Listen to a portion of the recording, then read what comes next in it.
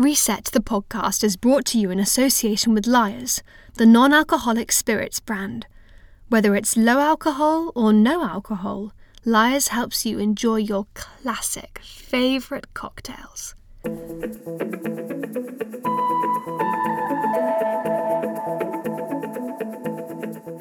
Hello everyone, my name is Suki Thompson. Welcome to Reset the podcast, a place for you to get some inspiration and advice to help you live a more fulfilling work life. I do hope that your journey to feel more connected, more inspired, just a bit more energized starts here. Take a moment now with me to reset.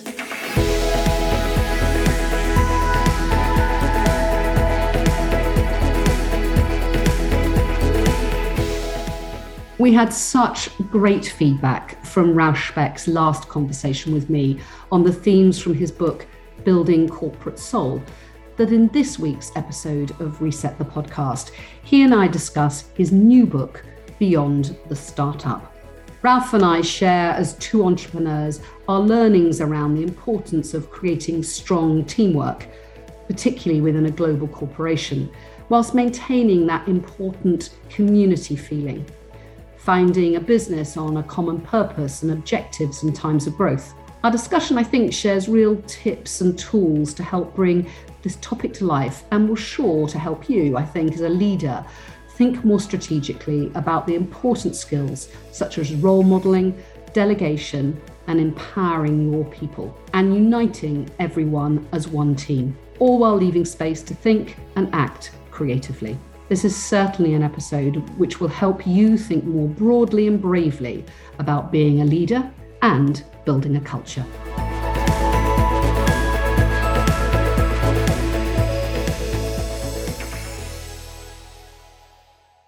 Ralph, welcome back. How are you? Okay, it's nice to be back. It was such a short time, right?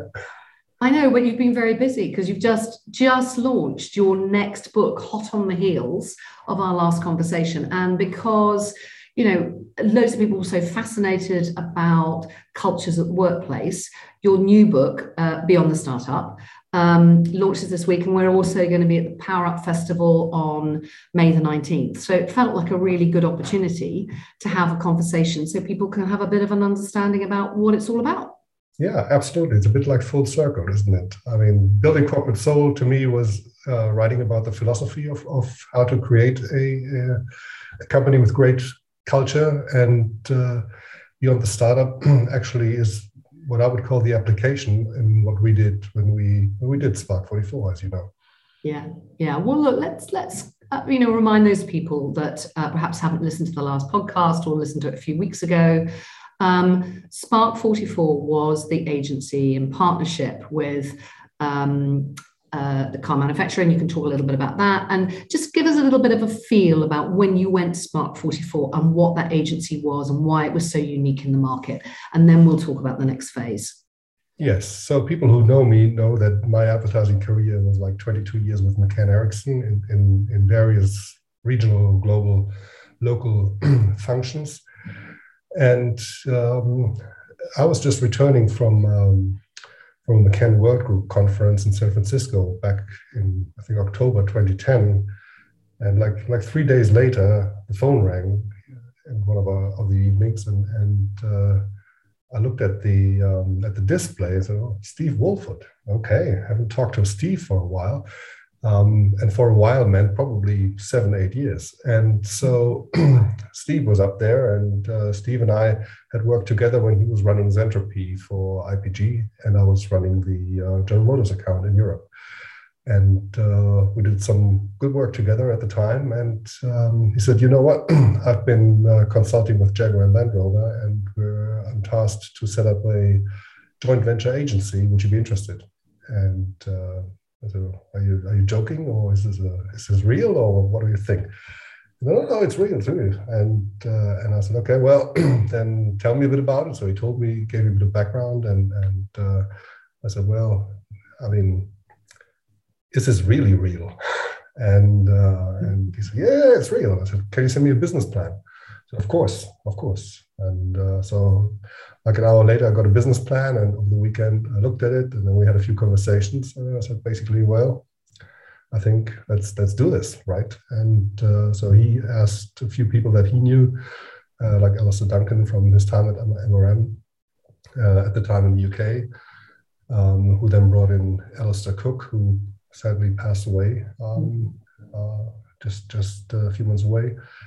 And I brought in Werner from Germany, and Steve brought in Bruce, and that was the six of us who basically set the agency up. And so it was a very multinational, multicultural agency from the start, wasn't it? Because I think it's interesting, isn't it? Very few, there's very few joint ventures with clients anyway, like you've done at Spark 44, but also there's very few truly kind of international agencies that start from the kind of get-go.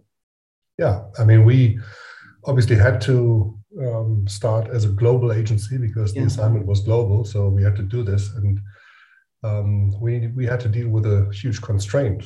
You can imagine, right? I mean, when I received that call in October, there was no such agency, right? There was a concept, and there was an idea, and there was an Excel spreadsheet and a few documents, but nothing real. And fast forward into February, when we got the green light, we then went to London, and Alistair Duncan had organized a room from a befriended agency, which we used for the day, and said, okay, now we really have to do this, right? Yeah. So just give us a bit of a perspective on the size of the business, the number of people that you had to employ in, say, the first 6 months, and the kind of money. Because I think, most startups, I think I've always started a startup from nothing. And it starts very small, and then it's about, how quickly can you get it to grow, and when do you take the investment? It's very different when you've got a kind of big, not even a founding client, a joint partner of the size of Jaguar Land Rover. So Can you just give us a bit of a feel for that? Yeah. So when we went into that agency in London for that conversation, we said, okay, now we've just come out of a meeting where we agreed that a global agency is up and running in 3.5 months, and we need 4 offices and probably 80 people, because that was kind of the staffing plan that we sold. And it's an interesting experience if you start hiring for an agency that doesn't exist, that doesn't have any offices, and just has an anchor client, which is their joint venture partner, which obviously helped. So from the get-go, it was 4 offices: LA, London, Frankfurt, and Shanghai. Shanghai with a partner agency in the beginning, and 80 people. And so by definition, it was a global agency. And by definition, 80 people in four locations means that you can't have every function everywhere. So the constraint actually, I think, became a big advantage, because that constraint required people to work together, and we needed to staff complementary roles in the 4 offices. So if you didn't have that function in London, you had to work with the guy in Frankfurt or in LA. And that created a sense of collaboration that I think was very, very unique. Yeah. And I think helped a lot to make this a very inspired community, because everybody was there for a reason. The Jaguar brand, so a compelling purpose. And obviously started with 80 people. First 3 years, we focused on Jaguar, because the agreement we had was we'd open the agency up for other clients, but we obviously make sure that the Jaguar piece of business is sorted out first. And roughly after 2.5 years, we agreed that this was the case, and we said, well, now we can open it up. And then JLR basically said, we think so too. Why don't you take on Land Rover? And that was which I remember, because that's the bit that we were involved in, which was really, really interesting. Yeah. Just talk to me then a little bit about how you felt, because I'm sure there's lots of emotions going on, but actually just even the resilience that you need to be able to build a company that quickly on a global scale. And I've found at various times in my career where I'm trying to employ quite a lot of people and I'm trying to run the business and it's relatively new. How do you manage that? And how do you manage your kind of personal resilience to be able to do that? In hindsight, you often wonder how you do it. Yeah, because I think the moment when things get back to a business as usual or a normal phase, and you have employed all these people and they're doing a lot of the things that you've done before, you often come back home and think like, okay, so like 3 months ago, he wasn't here and she wasn't there and so on and so forth. And how did you do it? I think you're in kind of a tunnel. You're so focused on finding the right solution that actually that makes you do things faster and better probably. And obviously you've got one advantage. You don't have to align with too many people because there just aren't that many people. You just have to align with yourself and talk to your fellow partners. But in reality, I think it's a stretch. And in hindsight, I think from your experiences and I can surely tell it's been a stretch.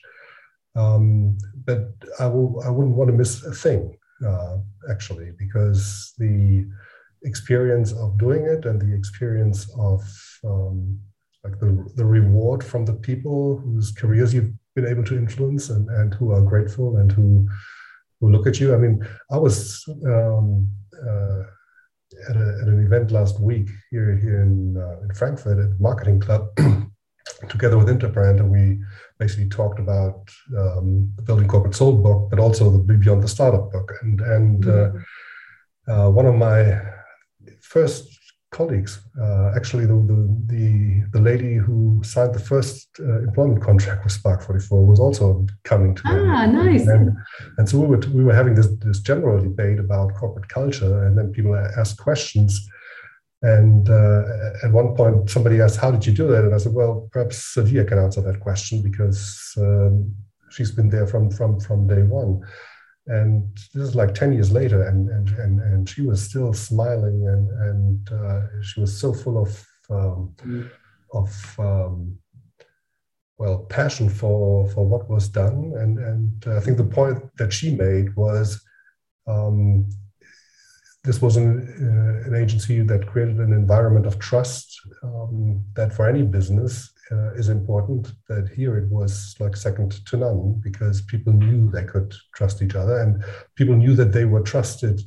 Yeah. And she reminded me that at one point, as I asked her whether, because she was fluent in Farsi, whether she would be able to spend like 3-4 months in Dubai with the team because we had some challenges in the Middle East, and she took the opportunity, and for her it was a great experience. It helped the business, it helped her personally, it helped us, it helped everyone, helped the clients. So creating these win-win situations in an international environment, I think is largely rewarding. Yeah, no, it's fascinating, isn't it?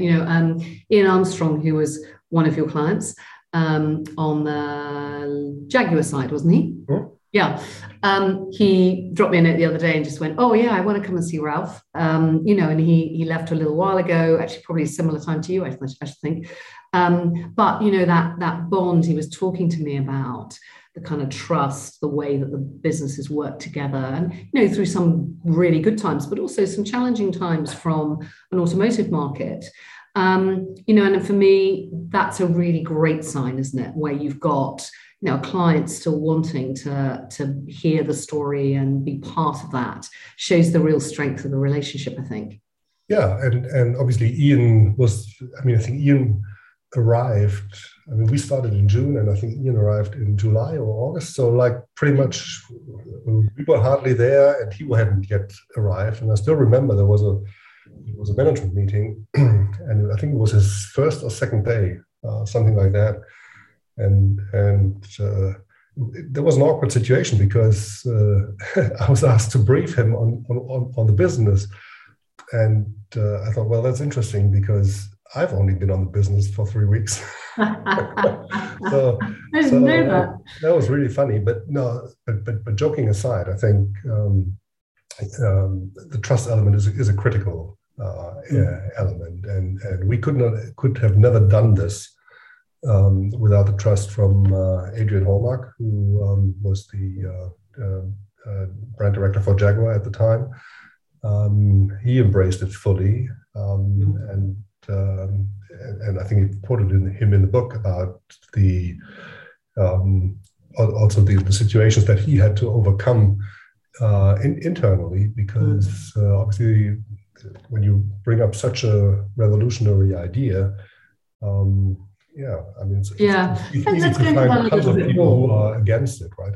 Yeah, because I think, that's the bit that's hard. I think there's two areas I'd like to explore is how did Adrian deal with it internally when you've got some really tricky areas to navigate? It's still a big corporate. It's got a lot of, I've worked on and off with Jaguar Land Rover over the years as well, and it is a brilliant company in many ways, but it's a big corporate and it doesn't always move at the pace you want it to. How did you work with him, to Adrian, to people like Ian, to help them navigate? Where were the real pinch points? Well, we basically created a shared agenda amongst the three of us. Adrian was always very clear. We always talked about better, faster, cheaper, and he said, "Yeah, I want it all, and I want it quickly." So our benchmark was creating better work, much, much faster. And that's actually where our global setup helped a lot, because compared to a corporate environment, and based on the single P&L we were operating with, it was very, very easy actually to align people on our end.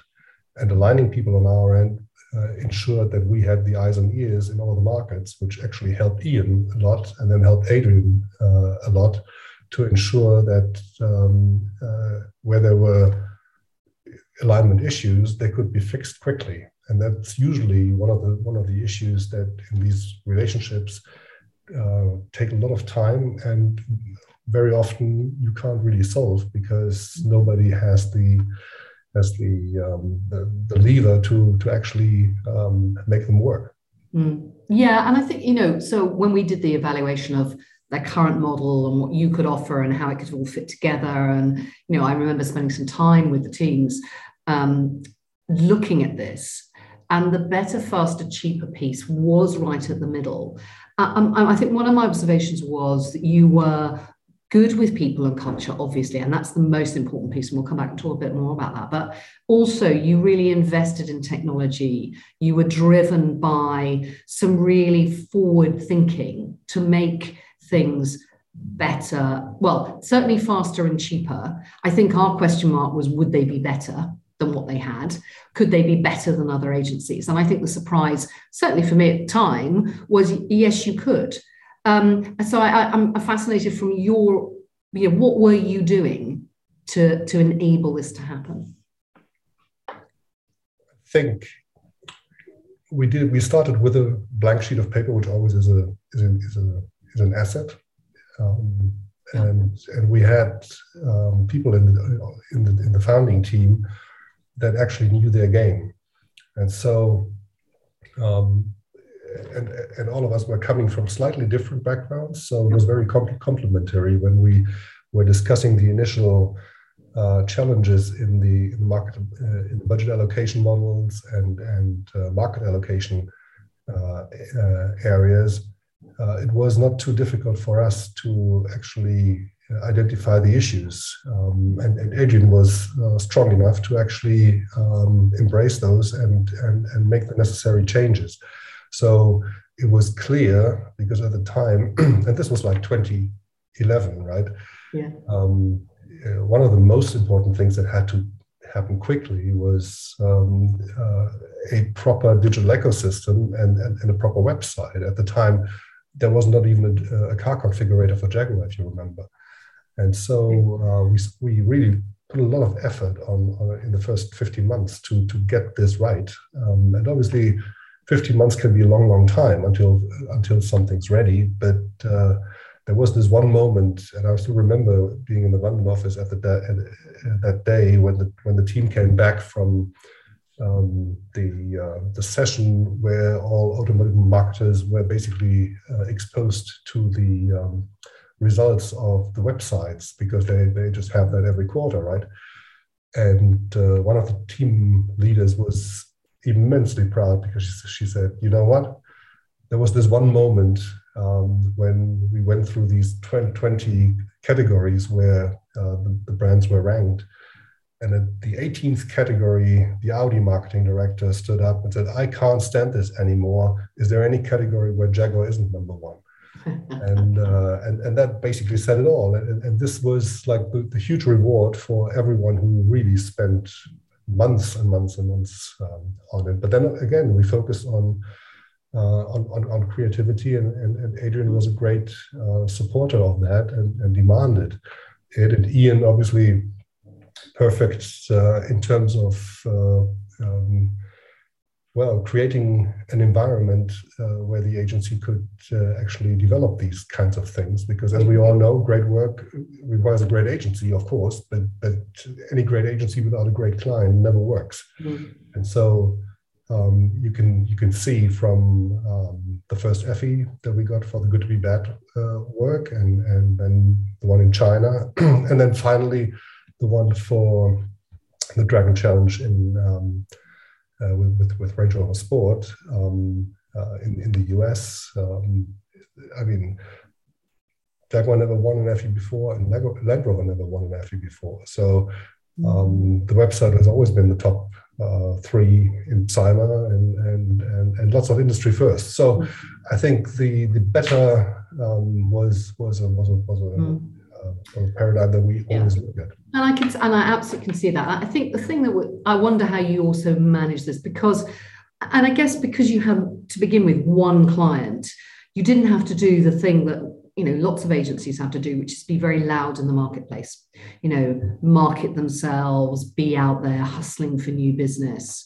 And so in many ways, you were kind of like an industry best kept secret. I think very few people could go, how many people and what are they doing? And I think there was also, for a time, that slightly, which again is, I think, a bad side of the industry. And I've seen it over the years because I came from both an advertising, but a kind of digital below the line background, which is that slight snobbiness around, well, it's fine because Spark 44 can do production, they can do digital, but they can't do proper advertising. They can't do the kind of big TV stuff because they're not really creative enough. And that's not the thing that they can do. And they don't really, make a difference in the marketplace because they're not a big advertising driven agency. How did you deal with that, and did that piss you off? I think the flip side of being the best kept secret and being very discreet from an internal perspective has been we didn't really bother too much. Because we were focused on what we were doing, and we didn't do much PR, and we didn't read much PR actually, because we were so busy doing the things we were doing. But I think that's kudos to both Adrian and Andy Goss in the US at the time. With the launch of F-Type, it was clear that, and Andy Goss always called these things the seismic moments. We needed a seismic moment, and so he said, you know what?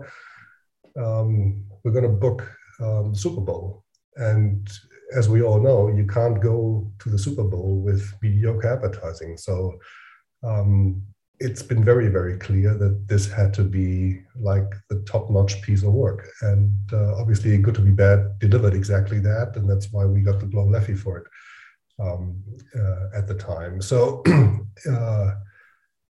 I think the what I learned from many people once that happened was, okay, well, we never thought you could do this and deliver these. Congratulations. But what we're really surprised about was the in-depth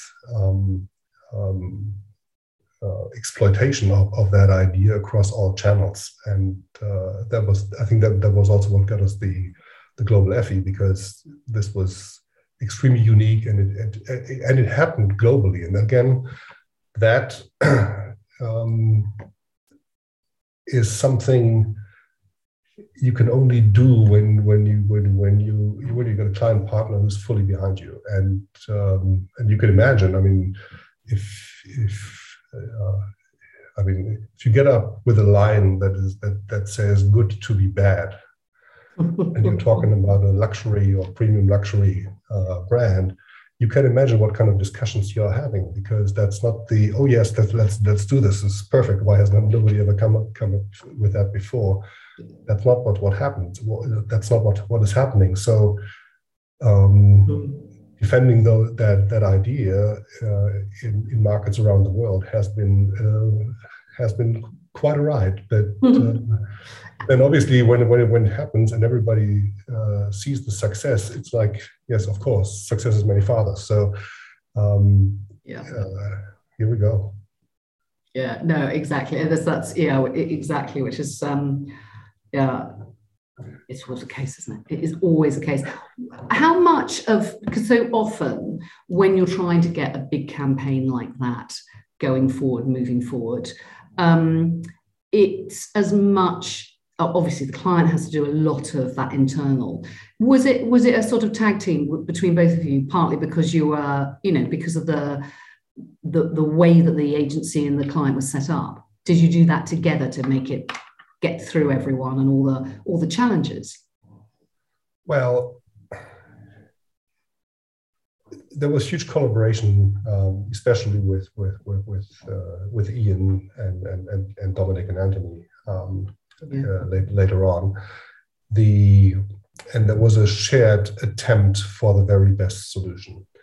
And I'll give you an example, because obviously when you're talking about a global organization and you got I don't remember how many markets that all have a say and have an idea and have a thought, it's very, very difficult to ensure that a great idea survives those very meetings.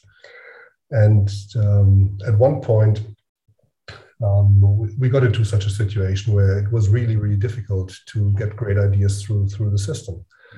And so we said, well, what we need to find a different way. And once a year, we always had a management conference, which was like 70, 80 people.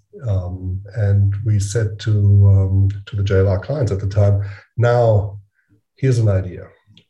We invite you for whatever, day 3 of the meeting. So we've got all our stuff sorted. And on day 3, you come along, and like 3 or 4 weeks before the meeting, we agree on briefs. And we get these briefs out to all the agencies. It's always like 3 agencies on one brief. And you can pick anything. There's no extra fee or anything for the idea generation, but you have to bring the money to produce at least one of them. And Dragon's Den. Yeah. And so the first one happened, and we had the whole crowd there, and everybody was presenting. It was really. And was this all for the F-Type? Was it all for the? No. That was after. That was afterwards. Oh, okay. But it's one of the results. Well, first of all, there were like 16 or 17 great presentations, and everybody gave their best, and it was perfect, and there was applause all the way through. And instead of one campaign that I think got produced, I think 5 or 6 got produced. Because there was so much creative power, and it also allowed people from markets that were never really involved in those creative preparations. Like South Africa did a great piece of work on a rugby initiative, but the one piece that actually made it and made the cut, and I think when I left it was still it probably still is, the best performing Land Rover piece of work on YouTube of all times is the speed bump commercial with the Evoque that was showing capability in a city environment in a very, very funny way. And so what you need is obviously an agreement with clients to find ways to reward creativity outside the corporate environment, if you like, and surprise everyone. And obviously, at the time, this has changed probably a bit. Like in the meantime, everything that was TV, like everybody had to talk about it. Everything that was social media, you just do the film. So obviously, we leveraged that opportunity as well. But and as we're talking startups, the cultural impact of programs like this is so critical, and you know this from your work with other organizations outside agencies, to develop a corporate culture in a way that you get to an inspired community requires you to code certain events, certain activities, so that people can recognize them, can talk about them, can reference them, relate to them, celebrate them. And that is something that I think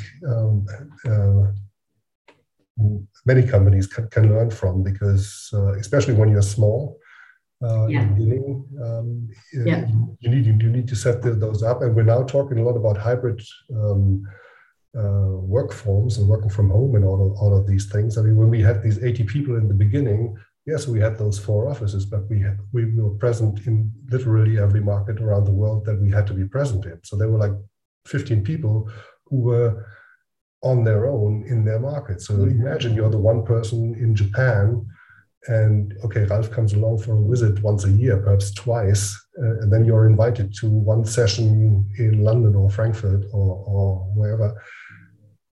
That makes you basically 98% of the year be on your own. Yeah. So you need to find a way, as the management of the company, to actually make sure that these people are really connected to your purpose. They're really connected to your cause. And they always find someone with an open ear for their issues and somebody to help. And this attitude, I think, was what actually allowed us to establish that community. So when the Land Rover business came, and I remember Steve and I were having this conversation, he said, should we really do this? And I said, well, should we not do this? Yeah, exactly. That's so interesting, isn't it? Because I think, both Oyster Catchers and now Let's Reset, it's a very different model, because it's obviously a consultancy model, but I've built the business with a number of, full-time consultants and senior people, but also a number of really brilliant specialists that work for us, but they also work, predominantly on their own, actually. And creating a community where they feel part of what we are has been so important. And actually, one of the things that I found from creating the Oyster Catchers Club all those years ago was getting the consultants to come along and be part of that and feel ownership for our business, as well as all the things that other people do. So the check-ins and the time together, and exactly the same way. Often they'd work on their own for a lot of the time, and our Let's Reset specialists, they really only work on their own or with us. And so I want it to be a really joyful experience. I want them to be able to do things they can't do on their own, be able to, there's got to be a benefit, hasn't there, to be part of an organization, even if you're not there full time, that you get the kind of best of both worlds. And so our Power Up Festival is one of those occasions where lots of our consultants will come and be part of that, as well as our friends, our clients, people we admire in the industry. I think it's for me, it's always been an important moment to really gel the culture of the business you're trying to grow. Otherwise, it's sort of meaningless. Yeah, and it's these moments when, and I can only imagine, and you will tell me when we meet up in a few weeks.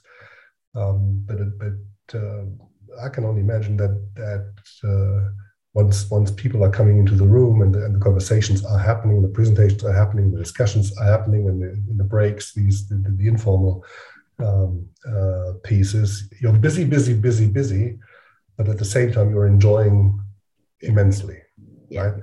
And of course. And that's kind of when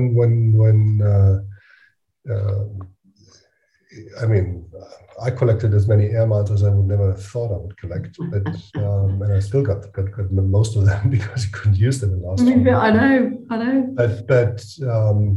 But actually,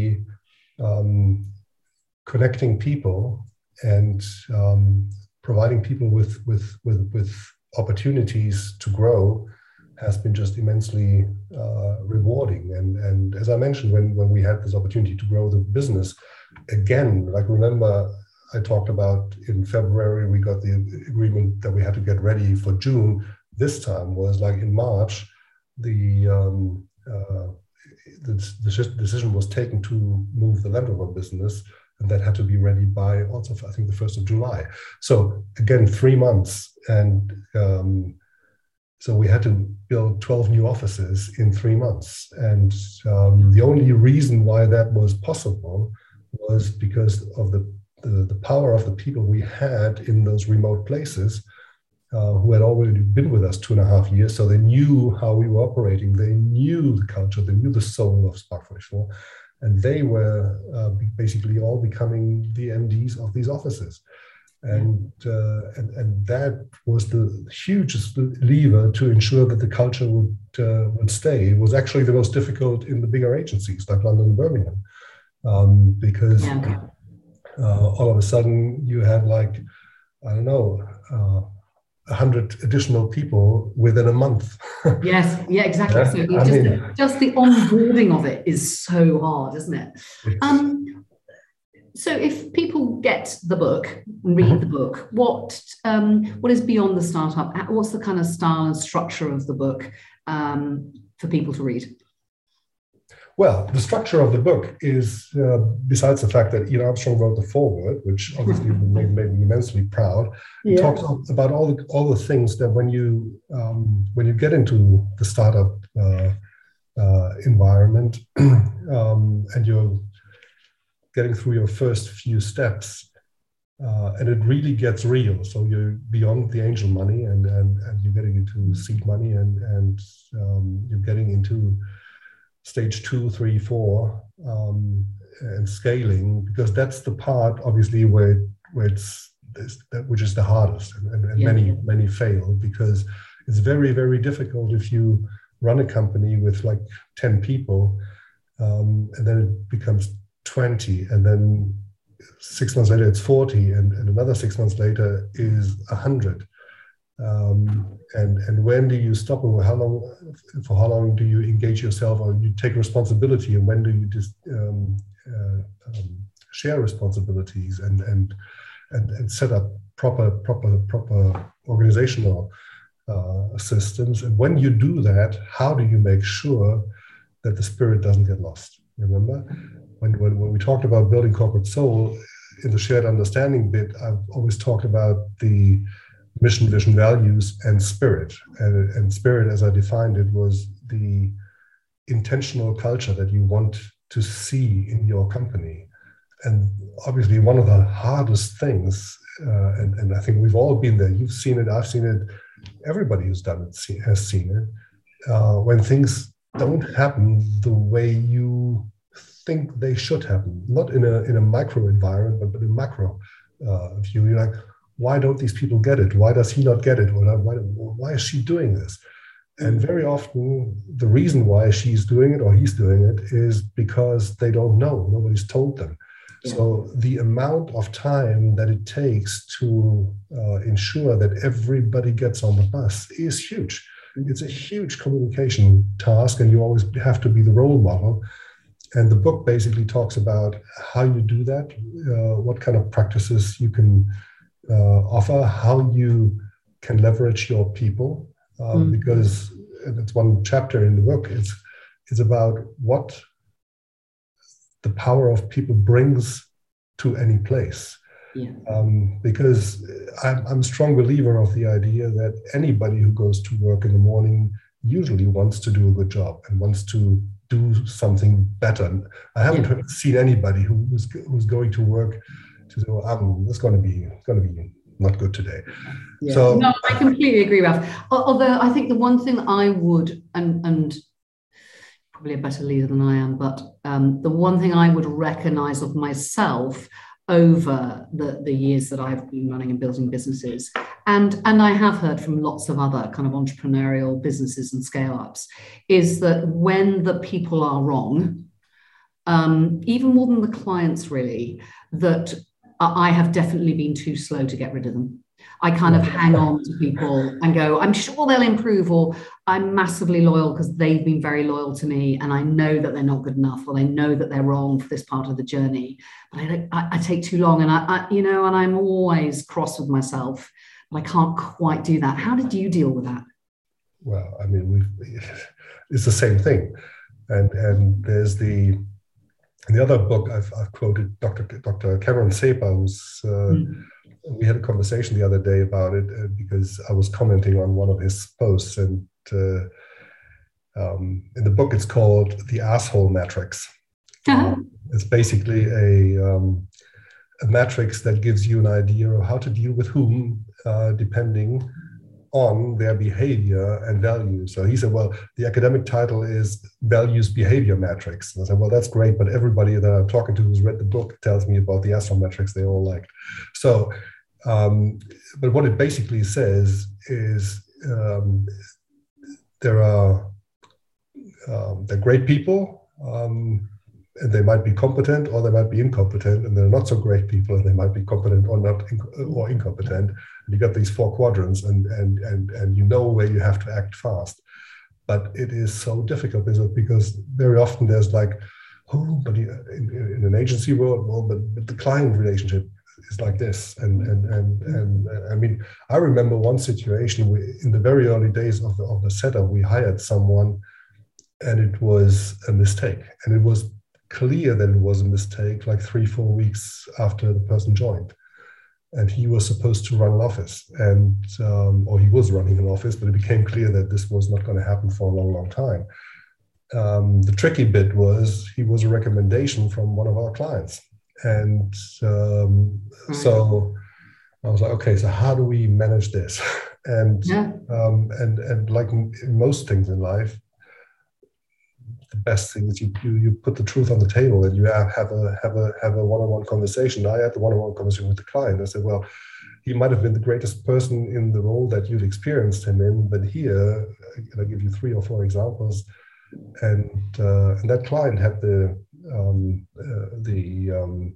stature to basically say, well, I hear what you're saying, and you know what, it's your business, you're running the business, and I can't blame you on anything that I don't like if I don't give you the freedom to have the people in the business that you need and that you think are the right persons.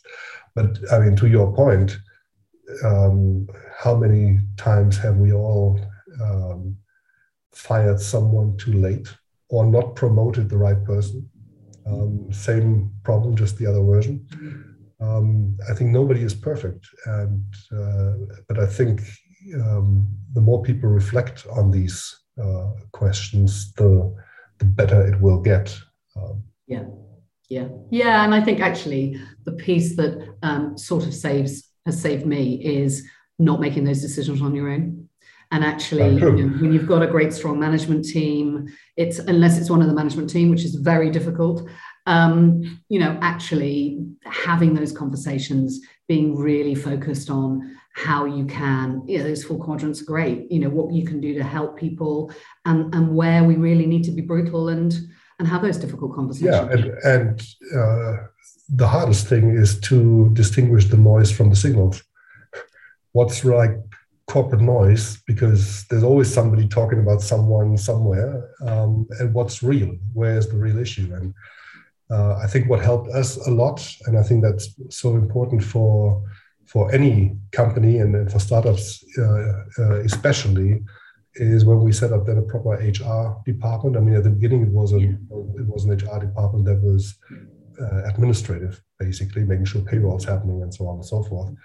But when we brought in Ellie McManus to become our first global HR director, she changed the game significantly and brought a lot of initiatives. And we already had a great system of employee evaluations, like quarterly evaluations, which was very strong.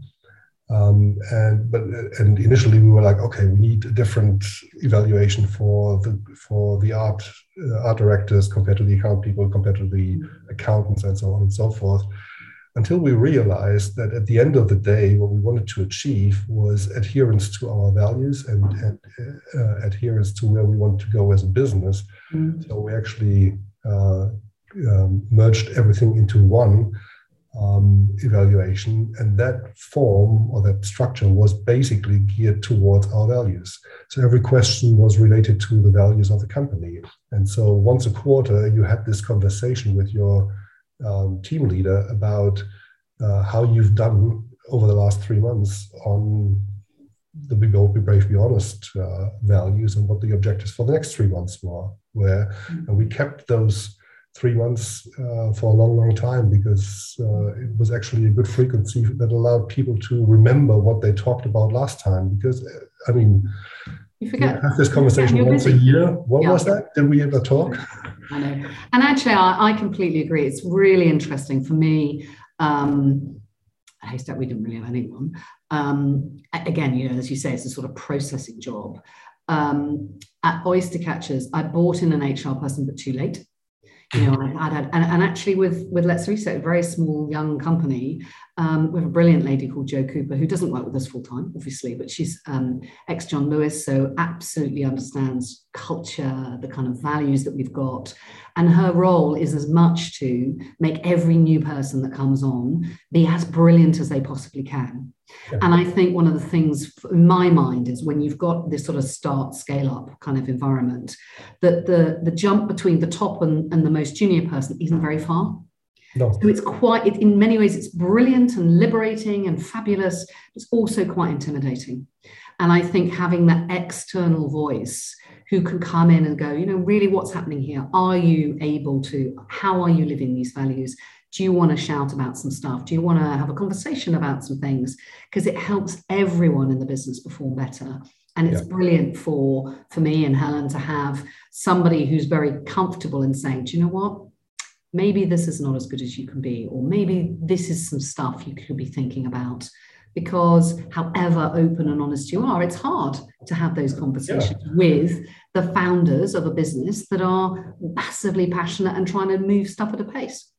Yes, and when the business grows and there's all of a sudden layers between those people and yourself, I mean, in the beginning, you notice everything because you are there and you just see it and you hear it and you feel it. And the larger it grows, you don't. And so I think one of the most important things that I learned from Steve was he was always like when he was walking around, he was always picking one or two people in the agency, always different people, and just involve them in a chat on anything. But obviously that chat evolved into something. And so he always had a very good understanding of what was happening inside an agency. And I always found that very useful. Definitely. And we've seen that, haven't we? I think in the last couple of years, I've talked about it so much on my podcast, the changing role of the HR person, the kind of expertise that they now need, the skills that they need, they're so different. And I think, you know, for you at Spot 44, bringing somebody in like that, it's a lot of good agencies now have an HR function, but it was quite unusual then. And I still see now lots of smaller agencies don't have it. And I think a lot on scale-ups, they just don't. You don't need to have somebody full-time, just have somebody who's amazing, that's senior enough to be part of the conversation, I think. Yeah, and I think that's the most important part, and that's whether it's an agency or any kind of corporation. I think the role of HR is changing massively and has to change massively, because they have to be an advisor to senior management, and that means they have to speak the language. And that is often not so easy for them. So when you're running a company, obviously you think, well, that should be easy for everyone, but you figure out on the way that it isn't. And training people to make sure that HR leaders can, well, package their messages to the CEO and the CFO in a way that they are really heard is a gift, actually. I agree. And I think, actually a lot of our work, listening to you, I'm reflecting, a lot of our work is about helping those HRs have conversations internally, because it's a skill they haven't perhaps had to do before. They believe very passionately in the kind of work I know that you do, that we're doing, but it's hard getting the rest of the organization behind it if they're a lone voice. And yes. So I think it's a really critical part of what we have to do to be able to have the kind of conversations we need to have. Ralph, we're running out of time. It's so lovely to talk to you again. If you had one top tip for entrepreneurs that were creating their businesses, developing their businesses beyond the scale up, what would it be? Make sure that when you grow, you spend enough time with the people that actually take responsibility from you so that they can carry the flame. Because that's the part where it often breaks. And delegate responsibility fast, but make sure that the responsibility is carried the way that you envisaged it. And if it needs to change, learn about it, but don't wake up one morning and come to the company and say, well, this is no longer my company. I think you've got to watch this out, and this is really, really critical when you grow. Yeah, that's such wise words. It's the most difficult thing, I think, as an entrepreneur, to let go, empower, but not just walk away. Yes. And I think if you can get that right, that is the way that you scale up, and do all those things that we've just been talking about for the last 45 minutes. Ralph, I can't wait to talk to you and Adrian at the Power Up Festival on May the 19th. I'm really, really looking forward to it. Thank you very much. Good luck with the book. Thank you. We'll have some there on the day, I think, so we can, if there's people that want to buy them, that'd be fab. And we'll have them on the Let's Reset Plus app. So anyone who wants to try and get a link to it, that would be great. Thank you very much, Ralph. I look forward to seeing you in a couple of weeks. My pleasure. Thank you very much for having me. Bye. Bye-bye.